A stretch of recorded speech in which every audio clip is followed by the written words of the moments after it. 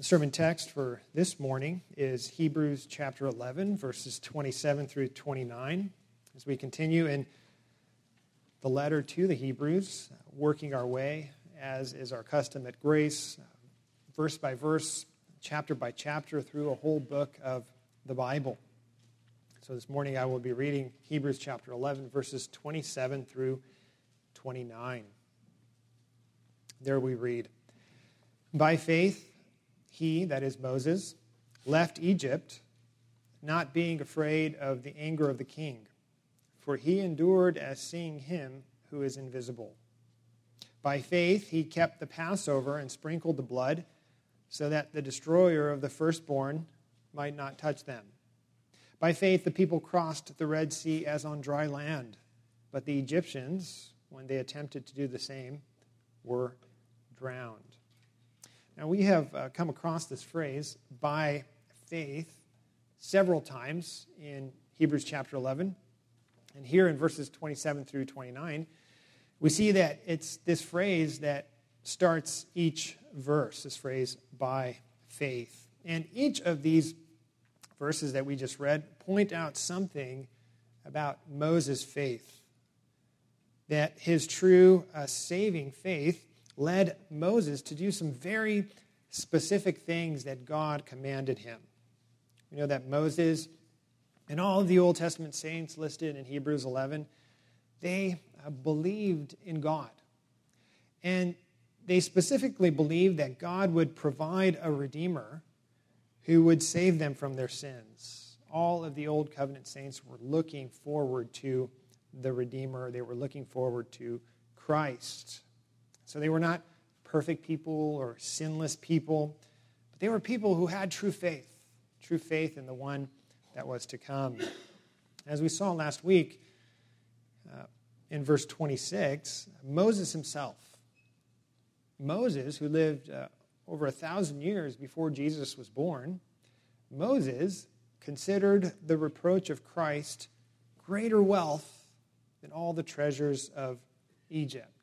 The writer of Hebrews there is showing us, as he is inspired to write by the Holy Spirit, he says that by faith Moses believed God would fulfill his promises, and Moses looked past the difficulties of his life, and he looked to the eternal reward that he would have by faith in Christ, by faith in the coming Messiah.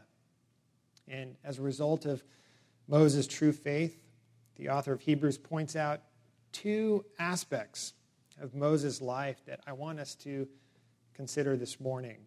Both aspects center around the idea of assurance. First, this morning, we are going to consider how Moses' faith in Christ gave him great boldness in his dealings with Pharaoh. That by faith, Moses was assured that he who was with him was greater and more powerful than Pharaoh, the king of Egypt. You know, some of us might be paralyzed and anxious about people's opinions of us. Or we might feel anxious about our nation's increasing hostility toward Christians. And so I want us to consider how true faith responds to such fears. How does true faith respond to those who are more powerful, seemingly, than us? And secondly, we are going to consider how Moses' faith gave him great assurance that God would spare him and all of Israel from the judgment that came upon the Egyptians. We know that God warned Moses and Israel of the judgment that was coming. And so we'll see it was by faith that Moses and Israel obeyed God. And by faith, they used the means God provided in order that they might be spared the judgment that fell upon others. They believed God's warning, and they trusted in God's means of salvation. You and I, we are living in a similar situation. God has warned us that there is a judgment day coming when Christ will come to judge the living and the dead. And so how does true saving faith respond to such a warning? And so let us consider first this morning how true faith leads to courage and boldness in this life as we see that by faith, Moses feared God and not man. That by faith, Moses feared God and not man. We read again Hebrews 11, verse 27. By faith, Moses left Egypt, not being afraid of the anger of the king, for he endured as seeing him who is invisible. Now, as we begin to look at this verse, there is some discussion among theologians about this verse, specifically about what event the writer of Hebrews is referring to in Moses' life. And the question is the writer of Hebrews referring to the first time Moses left Egypt? That first time after he killed the Egyptian and buried his body in the sand. You may remember that Moses had to flee Egypt as a result of that crime he committed because he feared for his life. Some theologians believe otherwise, that the writer of Hebrews is referring to the second time that Moses left Egypt, when he fled with Israel out of Egypt on the night of the Passover. After considering this passage this week and looking at the different views, I agree with John Calvin and John Owen that the writer here is referring to the second time that Moses left Egypt, during the Exodus, when we know throughout the chapters of the book of Exodus, as we read about Moses' dealings with Pharaoh, Moses was clearly without fear in his dealings with the king of Egypt. And those dealings, we know, began when God called Moses to lead his people, to lead Israel out of slavery in Egypt. We read in Exodus chapter 2, verses 23 through 24. The people of Israel groaned because of their slavery, and they cried out for help. Their cry for rescue from slavery came up to God, and God heard their groaning. And we read that God remembered his covenant with Abraham, Isaac, and Jacob. So God saw the distress that his people were experiencing. And then it was out of the burning bush, the bush that burned but was not consumed, that God called Moses to lead his people out of slavery in Egypt. We read in Exodus chapter 3, verse 7 and following about what God said to Moses. He said, I have seen the affliction of my people who are in Egypt, and I have heard their cry because of their harsh slave drivers. I know their sufferings, and I have come down to deliver them out of the hand of the Egyptians and to bring them out of that land. And then continuing in verse 10, come, I will send you to Pharaoh, that you may bring my people, the children of Israel, out of Egypt. This was God's call to Moses. God would use Moses to bring his people out of slavery in Egypt. And so what was Moses' initial response? For sure, Lord, let's do this. Let's go. And that wasn't Moses' initial response, because we read instead in the book of Exodus that Moses had a series of objections, of reasons that he hesitated to accept this call of God. In fact, Moses had 4 objections in particular. And as we'll see, with each objection, God came back to Moses and reassured him that his objections were baseless. We see Moses' first objection in the book of Exodus that Moses felt inadequate to do this great thing that God was calling him to do. We read in Exodus chapter 3, verse 11, Moses says to the Lord, who am I that I should go to Pharaoh and bring the children of Israel out of Egypt? Lord, who am I? I'm just a man, and you're calling me to do this great thing. And God reassured Moses by saying in verse 12, I will be with you. I will be with you. God says to Moses, Moses, you're not going to Pharaoh alone. I will be with you. I am sending you. You are going in my name, in my authority, by my power. Moses then lifted up a second objection. Moses did not know the name of God. The name of God had probably been lost over the many centuries of slavery in Egypt.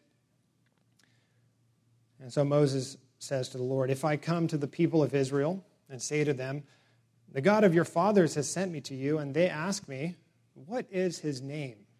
What shall I say to them? And God reassured Moses, verse 14, say to the children of Israel, I am has sent you. Now, why was this reassuring for Moses? Well, in the Bible, we know that a person's name often reveals some attribute about their character or about their personality.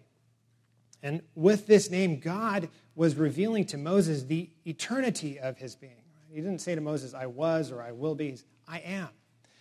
That he is the eternal, all-powerful, and unchanging God of the universe who would surely fulfill his covenant to Abraham, Isaac, and Jacob. All of that was encompassed in that name, I am. There was a third objection, though, that Moses made to God. Moses thought that Israel would not listen to him. We read in Exodus chapter 4, verse 1.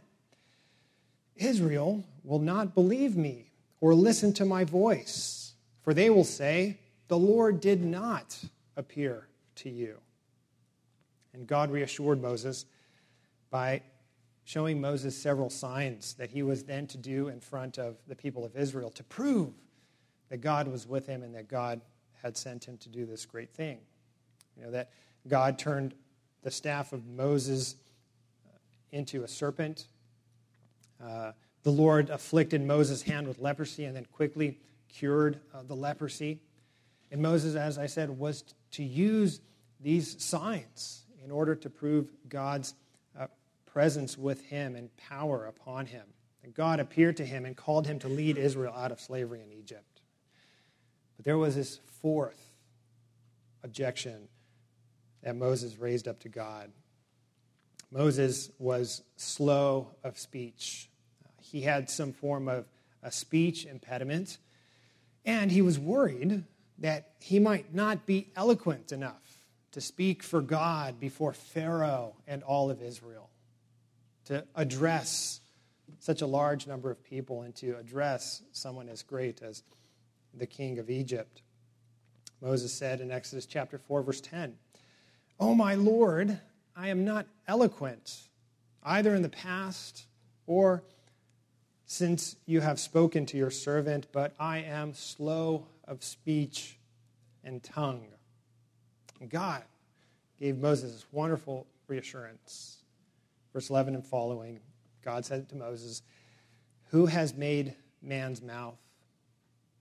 Who makes him mute or deaf or seeing or blind? Is it not I, the Lord? Now therefore go, and I will be with your mouth and teach you what you shall speak." And God, we know, used Aaron, Moses' brother, saying that I will be with your mouth and with his mouth, and I will teach you both what to do. So as we look at the book of Exodus, consider Moses' objections. He's exhausted all of his objections before the Lord. He's given one excuse after another. And having heard God's reassurances to his objections, what do you think Moses' response was? It's one of my favorite verses in the Bible. Exodus chapter 4, verse 13, Moses said, "Oh, my Lord, please send someone else." That was his final, just, "Lord, please send someone else." Many Christian stores have those decorative wood carvings or the posters or bookmarks with well-known verses from the Bible. Verses like Joshua chapter 24, verse 15. Joshua said to Israel, you can imagine Joshua and this great leader of Israel, "As for me and my house, we will serve the Lord." In the Christian stores, they have the posters, right, with that wonderful verse. And another one that I see often is Isaiah chapter 6, verse 8, where Isaiah hears God's question of who will go to preach to the people of Israel. And Isaiah says, "Here am I, send me." But, I've never seen Exodus chapter 4, verse 13 on a poster or on a bookmark. "Oh, my Lord, please send someone else." So, friends, this is something that we've noted throughout our time in Hebrews, that the people listed in this hall of faith were not perfect people. They were not superheroes of the faith. They were sinners like you and like me, and they had struggles. They had feelings of inadequacies and hesitations. They had their own internal turmoil sometimes. But what we see with each of these Old Covenant saints, and especially with Moses, is that despite their own insecurities, despite their internal struggles, what they did is they put their trust in the Lord. There came a point in their lives where they stopped looking at themselves, they stopped analyzing themselves and looking at their own insecurities and looking at their own doubts, and they placed their trust firmly in the Lord. See, that's what the writer of Hebrews is emphasizing for us about Moses here in verse 27 of Hebrews 11. That by faith, Moses left Egypt, not being afraid of the anger of the king, for he endured as seeing him who is invisible. See, it was by faith.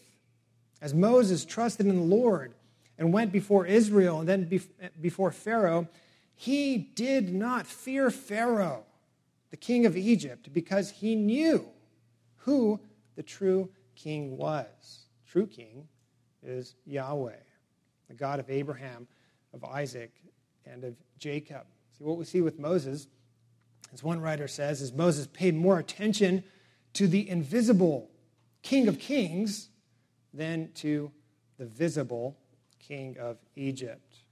And loved ones, now I want you to consider this morning that this was no small matter. Consider what Moses was asking of Pharaoh. Right? Moses was going before one of the most powerful men in the world, a man who was a godless, cruel tyrant, as we saw even in our reading this morning.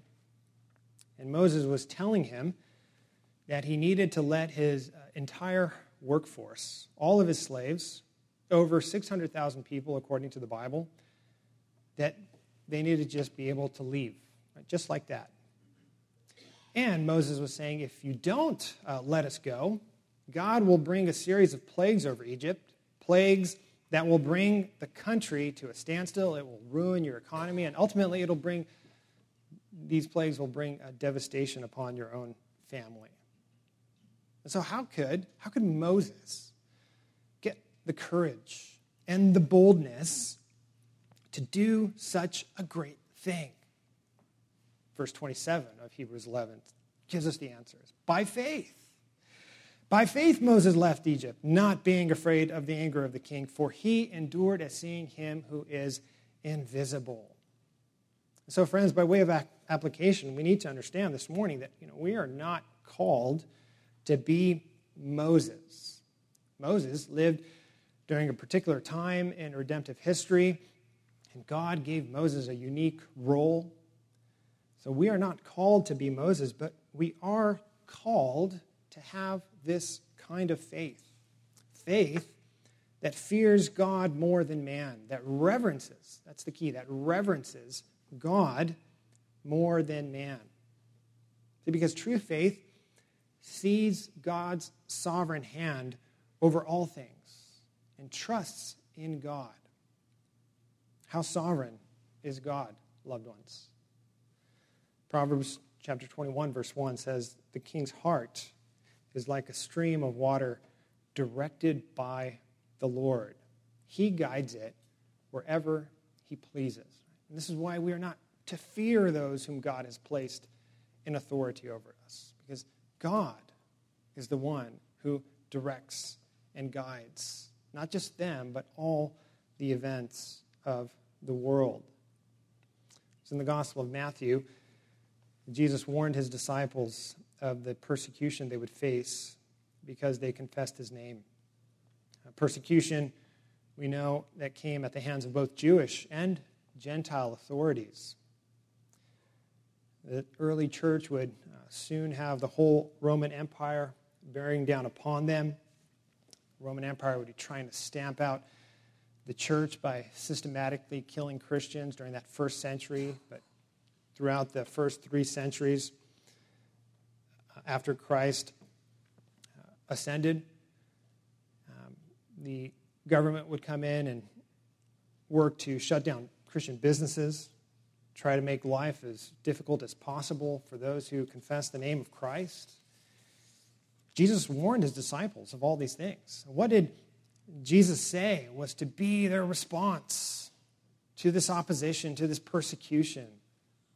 We read in Matthew chapter 10, verse 26 and following. Jesus said, do not fear those who kill the body, but cannot kill the soul. Rather, fear him who can destroy both body and soul in hell. Are not 2 sparrows sold for a penny? And not one of them will fall to the ground apart from your Father. But even the hairs of your head are all numbered. Fear not, therefore, you are of more value than many sparrows. See, friends, the Lord Jesus teaches us here that our sovereign God has ordered all things, down to the fall of a bird from the sky, down to the number of hairs on our heads, down to the hearts of earthly rulers, hearts that he sovereignly directs as he pleases. And true faith will cause us, therefore, to believe this reality. True faith will cause us to look past the rulers of this age to the ultimate one who rules over all things, to see the world as God sees it. So, loved ones, God has promised that he will never leave us nor forsake us. Do you believe that? True faith confidently says that the Lord is my helper. I will not fear. What can man do to me? And the answer, true faith, is that man cannot do anything to me that the Lord has not ordained. We see, secondly, that by faith, Moses trusted in God's means of salvation. By faith, Moses feared God more than man. Secondly, Moses trusted in God's means of salvation. We read in verses 28 through 29 of Hebrews 11, by faith he kept the Passover and sprinkled the blood, so that the destroyer of the firstborn might not touch them. By faith the people crossed the Red Sea as on dry land, but the Egyptians, when they attempted to do the same, were drowned. The writer of Hebrews now refers, we see, to these 2 very significant events in Israel's history, the Passover and the crossing of the Red Sea. We read about both of these events in our first and second readings this morning. Now, it's important to note that both of these events were judgments. And in our reading, I'm sure you noticed that. Both of these events were judgments of God against sin and unbelief. We consider first the Passover. The Passover was God's judgment. It was the 10th plague that God brought over unbelieving Pharaoh and all of Egypt. And each of the plagues, we know, if you have read through Exodus and perhaps even use a study Bible, each of the plagues described in Exodus fell on areas of life that were supposedly protected by one of Egypt's gods. And God, in bringing this judgment, was not only judging sin, but exposing the falsehood of Egypt's idols. We read about this 10th plague, this judgment, that God, as God was preparing to take his people out of their slavery in Egypt, he would bring one final plague upon the Egyptians.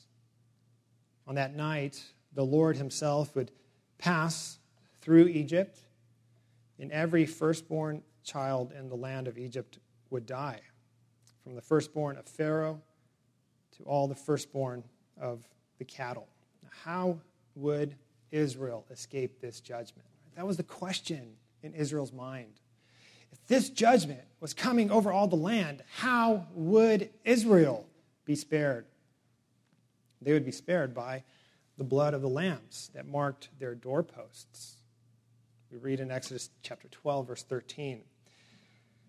The blood on your doorposts will serve as a sign, marking the houses where you are staying. When I see the blood, I will pass over you.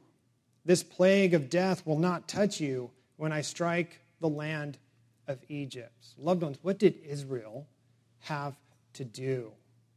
They had to trust in God's means of deliverance, in God's means of salvation for his people.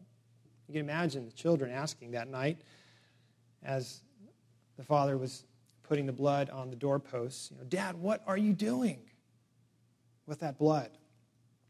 And the father replying, we are obeying God. What we are doing is we are trusting in God's provision to spare us from the judgment that is to come. And so, loved ones, all of those lambs that night were sacrificed in order to spare Israel from judgment. Those lambs died in order that many in Israel might not die. You see the gospel here, friends? See how the Lord is preparing the hearts of Israel for the Lamb who was to come. Because we know that all of those lambs in the Passover merely pointed forward to the Lamb that God would send. They were types and shadows of Christ, the Messiah, who would come in the fullness of time to save his people by bearing the judgment, by bearing the wrath and the curse of God for sin. That's why it is Christ who John in Revelation chapter 13, verse 8 says is the Lamb slain from the foundation of the world. The Lamb of God who takes away the sin of the world, writes John in his Gospel, chapter 1, verse 20. And the Apostle Paul says that Christ, our Passover Lamb, has been sacrificed in 1 Corinthians chapter 5, verse 7. See, loved ones, Christ died. Christ, our Passover Lamb, died in order that those who trust in him might not die, but have eternal life. So what about the Red Sea? The event that we know tested Israel's faith to the limit, right? As they fled from Egypt that night, Pharaoh's army was behind them, and the Red Sea was before them. And, it was in that moment that Israel realized, unless God provides deliverance, we are going to die here or be taken back to slavery in Egypt. And what we know is that moment, Israel witnessed God's salvation by grace and his judgment for sin. This is what the Red Sea waters symbolized. Salvation from God's judgment for God's people, but also judgment upon the wicked. Because the same waters that saved Israel, that delivered Israel, the same waters brought judgment upon the Egyptians. See, the Red Sea crossing reveals the glory of the gospel, because the same Christ who brings salvation to those who trust in him by faith is the same Christ who will bring judgment on those who reject him in unbelief. He is the fragrance of life to some and the fragrance of death to others. It's the gospel. So, friends, I want to ask you this morning, are you trusting in the only one who can save you from the judgment to come? The Bible calls us to trust in Christ and in him alone, to trust in Christ, the Lamb who shed his blood for all those who believe. The Bible calls us to trust in Christ who was drowned in the waters of the Father's wrath so that his people might be saved. Amen. Let us pray. Heavenly Father, we thank you for the rich truth of your word that so clearly reveals to us the way of salvation. Grant us assurance, we pray, and we may trust in Christ the Lamb who takes away the sins of all those who trust in him. Cause us, we pray, to seek our refuge in him and him alone. And bless us now, we pray, as we partake of this spiritual feast before us. For it's in Jesus' name that we ask these things. Amen.